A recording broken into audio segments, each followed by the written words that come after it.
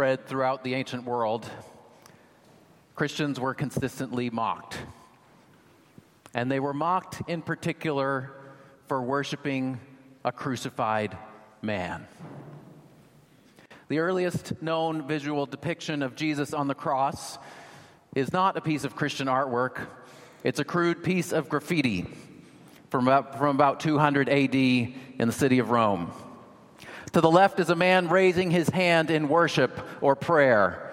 To his right is a man hanging from a cross depicted with the head of a donkey.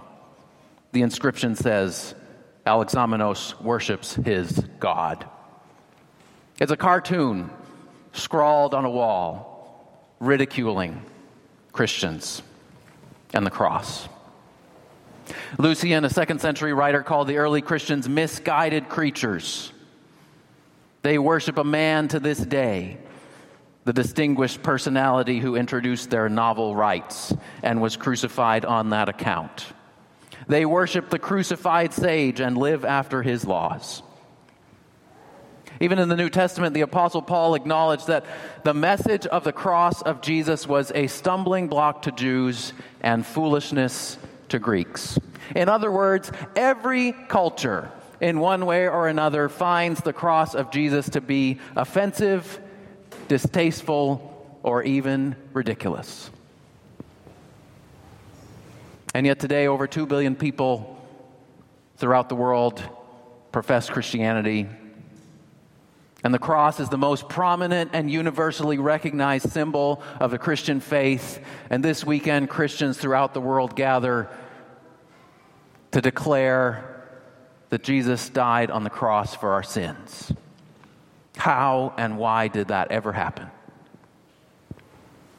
Tim Keller once observed that every other founder of a major religion died in peace, old, and successful. Moses lived to over 100 years, having brought the children of Israel out of slavery in Egypt and to the edge of the promised land. The Buddha lived to 80. Having achieved enlightenment, he died surrounded by his disciples. Muhammad lived into his 60s. He died in his home, having united Arabia into one Islamic kingdom.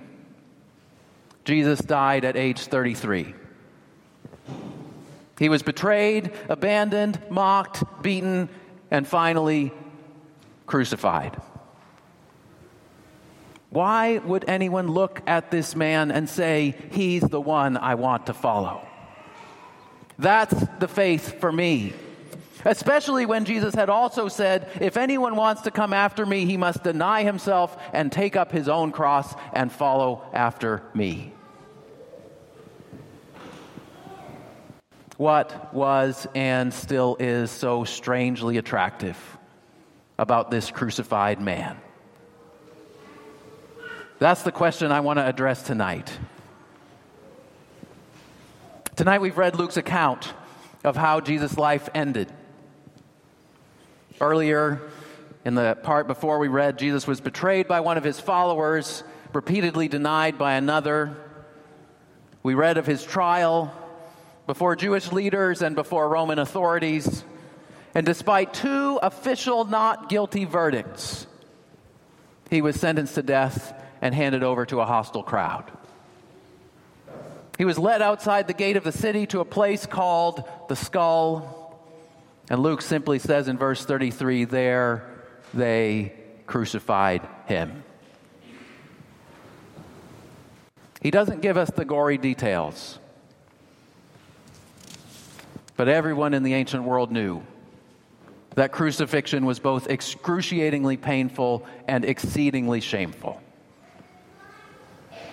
I think we often think about how painful it would have been for Jesus. If you even try to hold your arms out for 10 minutes straight, you start to feel it.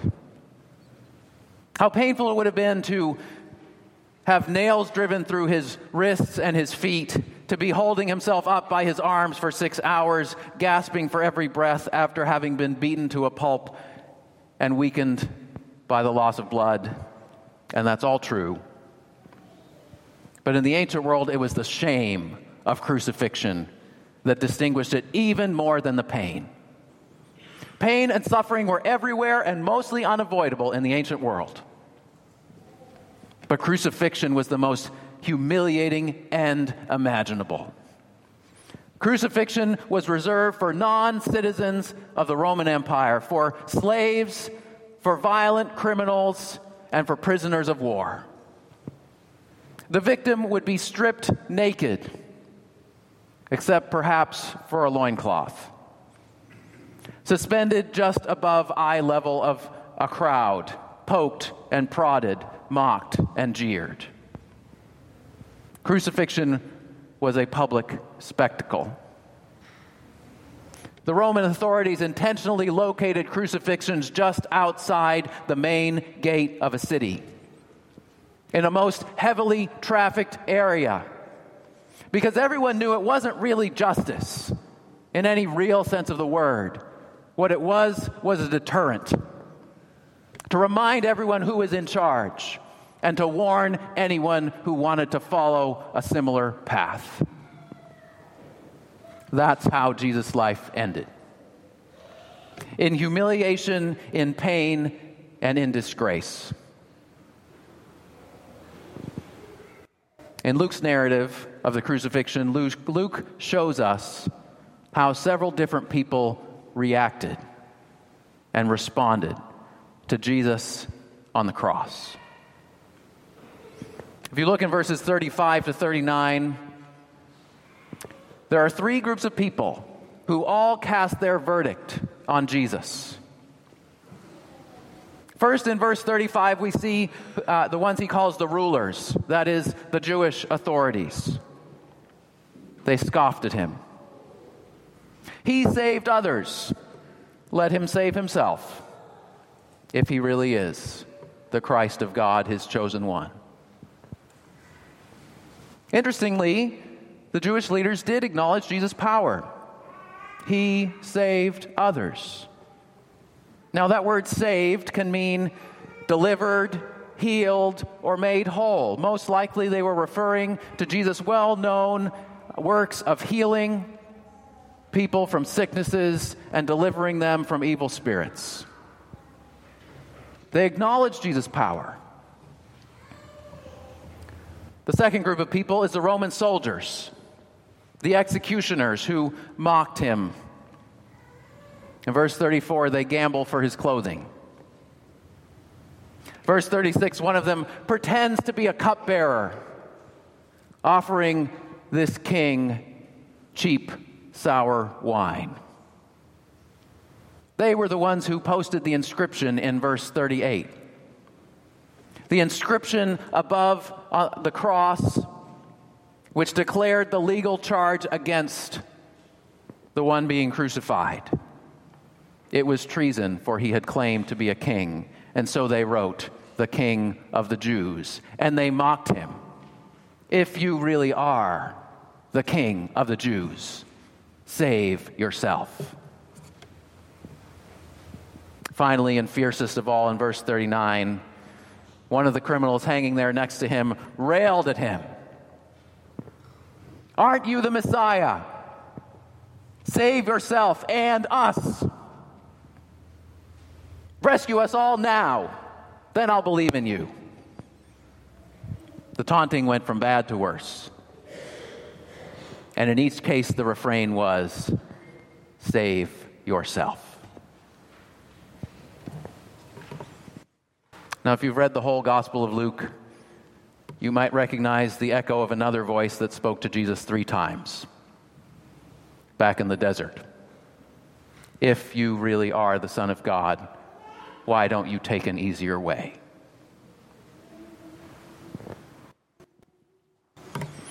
And yet all of these voices were operating on a very common human assumption. Their assumption was this: if Jesus really was the King of Israel, if he really was God's anointed king, if he really was God's chosen servant, his life should be ending in honor and triumph rather than in shame and defeat. Now, we might not want to identify ourselves with the scoffers and the mockers and the blasphemer, but their working assumption is a very widespread human assumption that appears throughout the world and even in many religions. You could call it the law of karma. Whatever you do, for good or for evil, it'll come back to you someday. Or you could put it this way: God preserves the honor of his faithful servants and prophets. That's what God should do, right? Or you could say, because I'm a good person, God should make me happy.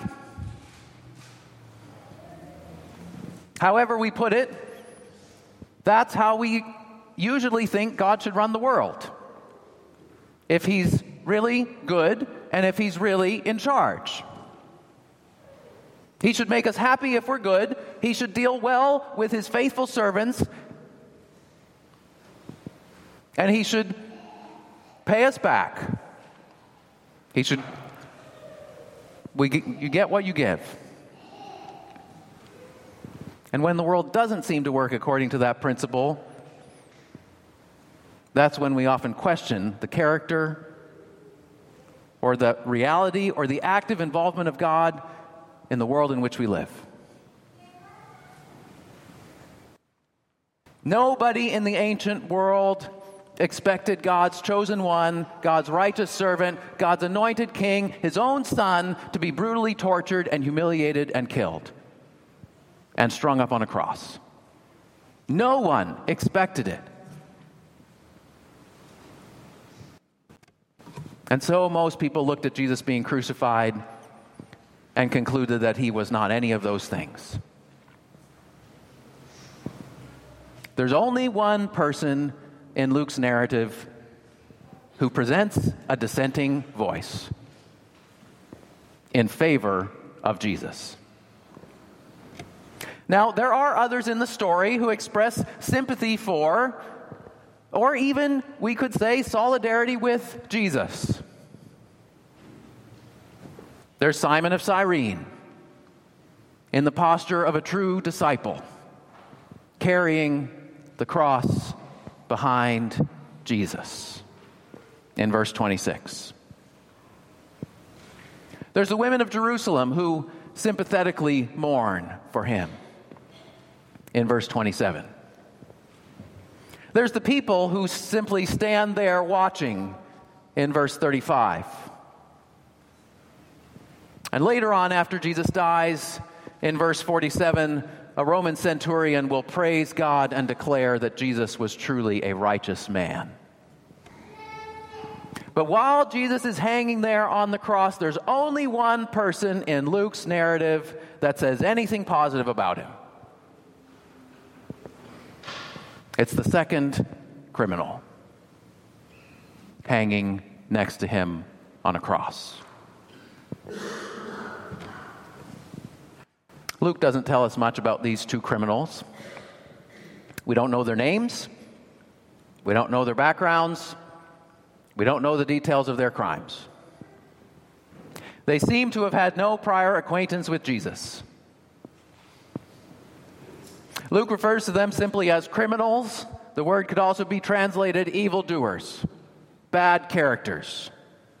The Gospel of Mark calls them robbers, indicating that their crimes involve violence. The same word was used for revolutionaries like Barabbas, who had led violent uprisings. Mark also tells us that those who were crucified with him also reviled him in Mark 15:32. In other words, at the start of the day, both criminals were hostile to Jesus on both sides of him. But somehow, in the course of the day, one of them switched sides. Now, perhaps the second criminal was troubled by the bitterness and irrationality of the first criminal's attack on Jesus.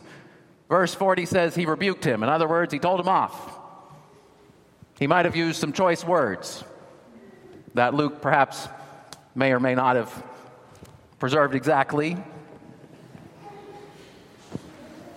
Don't you fear God at all? Don't you realize we deserve what we're getting here?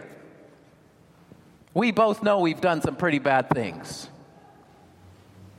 How can you demand that he rescue himself and us? You've gone way too far.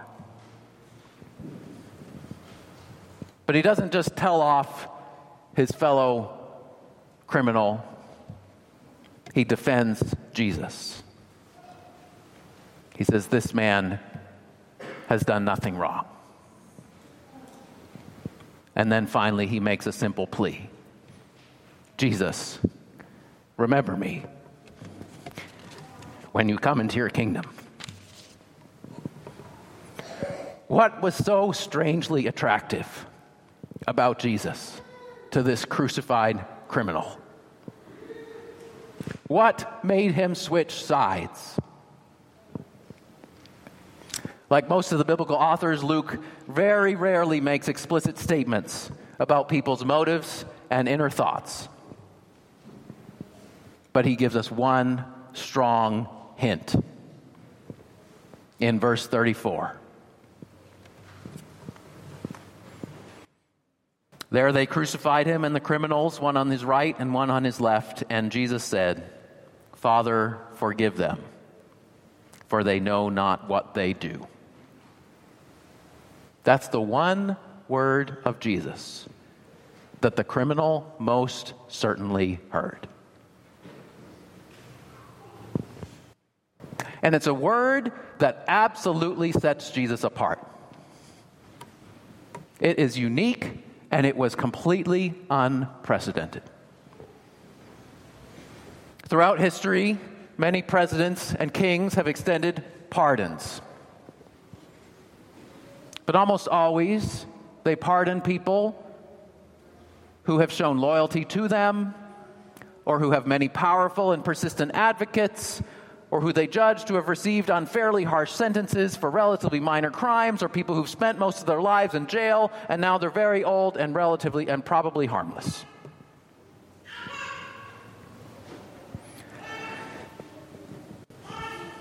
Many people have faced unjust trials and have even faced death with calmness. You might think of Socrates in Greece, who faced his death with relative calmness and stoicness. But he said nothing about the jury that had convicted him. Even the greatest heroes of the faith before Jesus did not pray that their enemies would be pardoned. Probably the most famous group of martyrs at the time of Jesus were the Maccabean martyrs. Some Jewish men and women in the 2nd century BC who had died for their faith under a brutal Roman tyrant.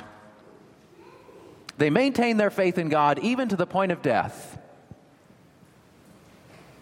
But they also cried out for vengeance and threatened their persecutors with judgment. Very understandably. King David, even in Psalm 69, prayed that his betrayers be cursed, blotted out of the book of life, and not listed with the righteous. There's something even right about the desire for justice. I'm not saying that's a wrong thing. You find it throughout the Bible. But no martyr before Jesus prayed that his tormentors would find forgiveness.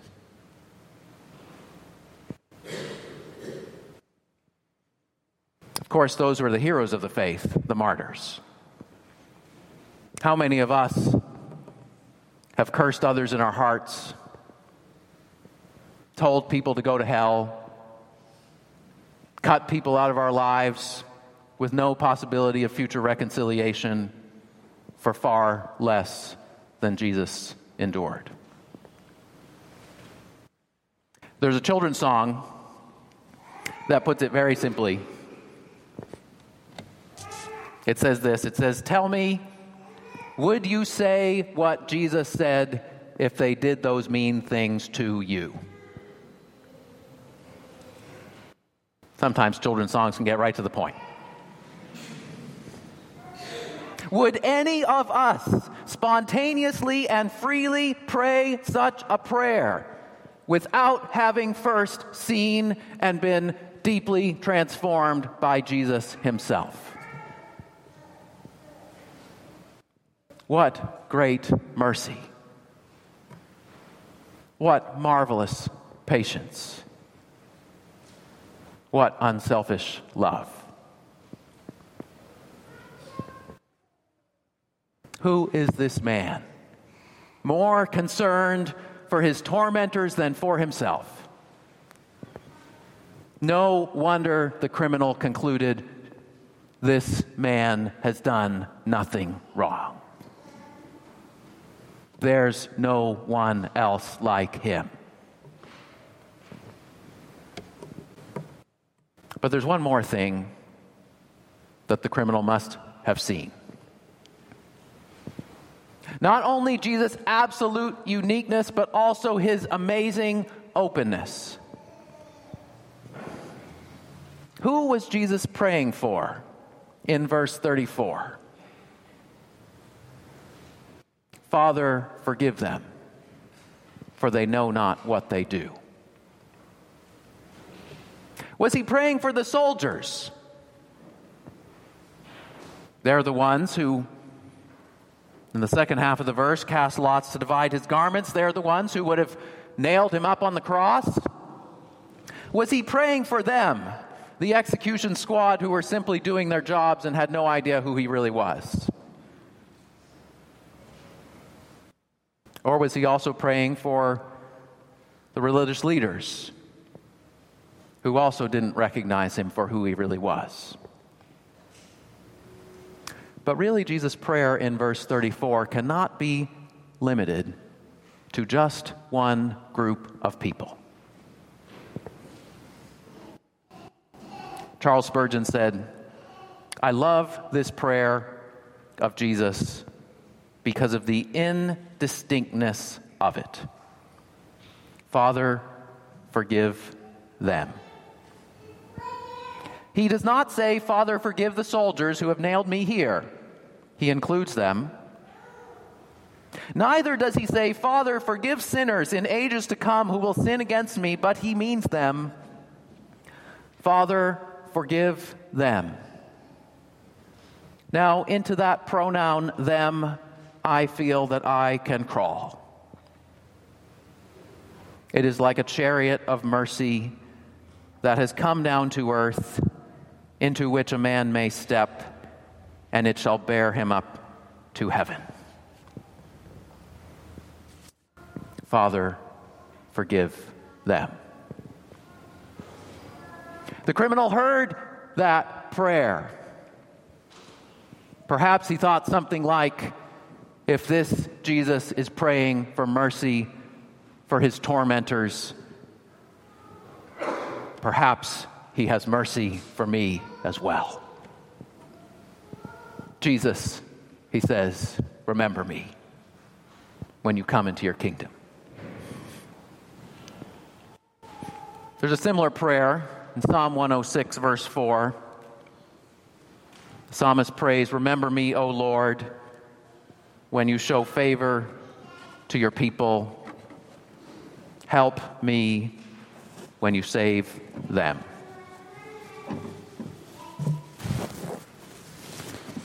It's purely and simply a plea for mercy, with nothing else attached. The criminal doesn't boast of any personal merit, of any good works, of any moral achievements. He doesn't attempt to impress Jesus with his religious knowledge. He makes no claim to deserve anything good. He only expresses simple trust in a bold prayer. Jesus, remember me with mercy when you finally become king. He looks at Jesus, the man who had saved others but wouldn't save himself, and he sees the one who was prophesied by the prophet Isaiah hundreds of years beforehand. Isaiah wrote this: "The righteous one, my servant, shall make many to be accounted righteous, and he shall bear their iniquities." The righteous one poured out his soul to death and was numbered with the transgressors. Yet he bore the sin of many and made intercession for the transgressors. The criminal looks at the man rejected and despised and mocked and condemned and says, "My king." And Jesus turns to him and gives him the most amazing promise. "Truly, I say to you, today you'll be with me in paradise." One person wrote, "Whatever the criminal expected when he made his request, the promise of Jesus is vastly out of proportion to it." It's not simply a hope of some indeterminate future day. It's a promise today. It's not "you may be." It's not "you can be." It's not "you might be." It's "truly, I say to you, you will be with me in paradise, in the presence of God himself, in the place of eternal joy."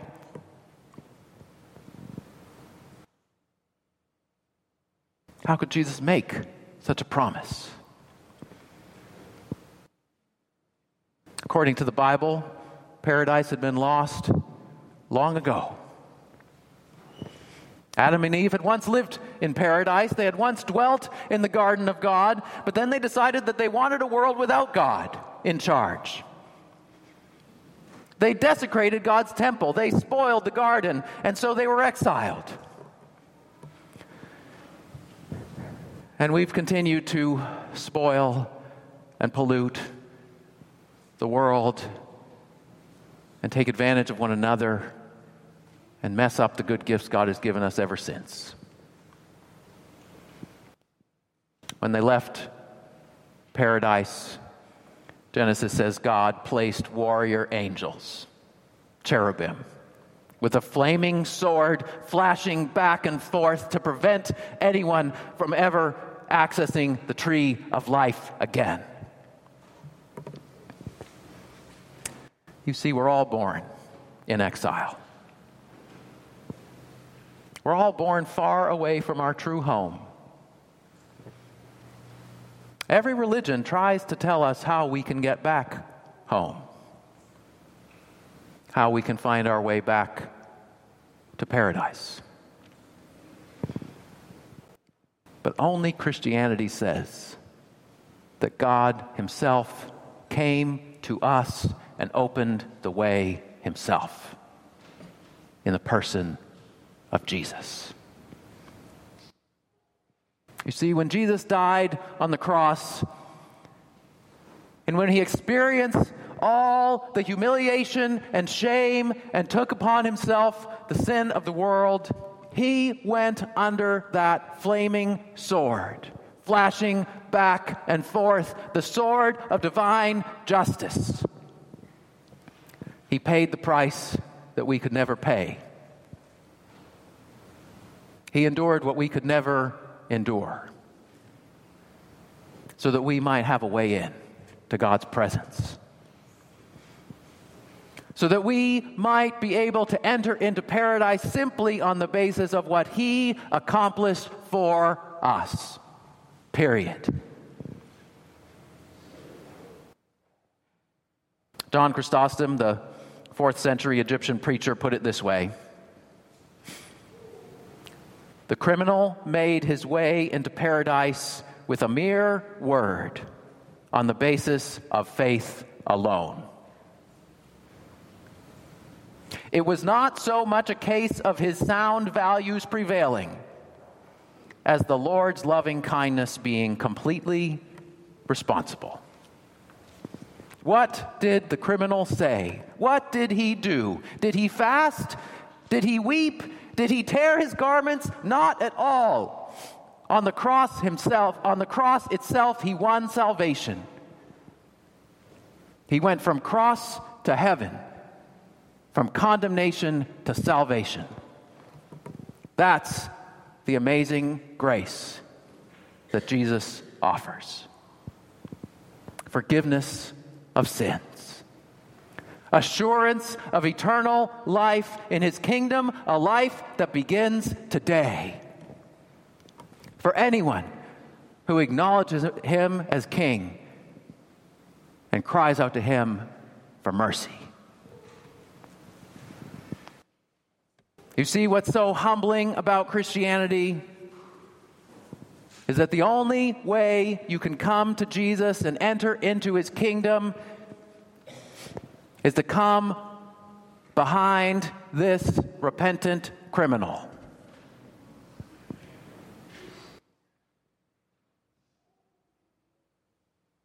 Many people wouldn't have wanted to walk into the same room as that guy.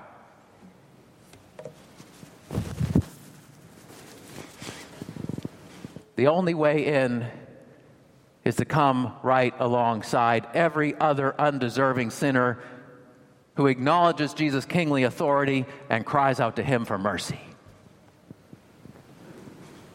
But you see, if he can call out to Jesus and be received into his kingdom, a criminal, an evildoer, a man who just moments ago had been cursing Jesus along with everyone else, anyone can come and be received by Jesus today.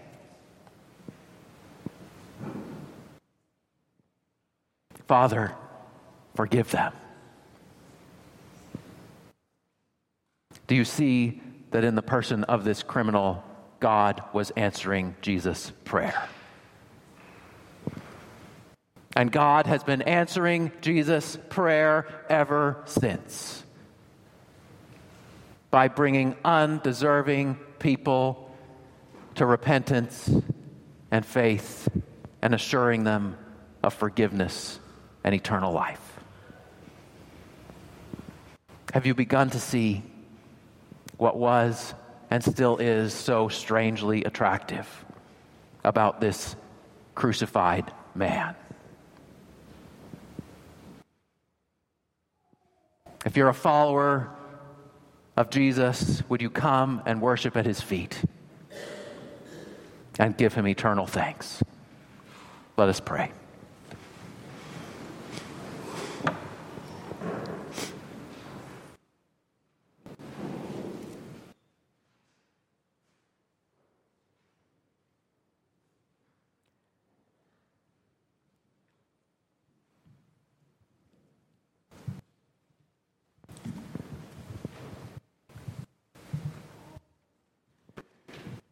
Jesus, remember me when you come into your kingdom.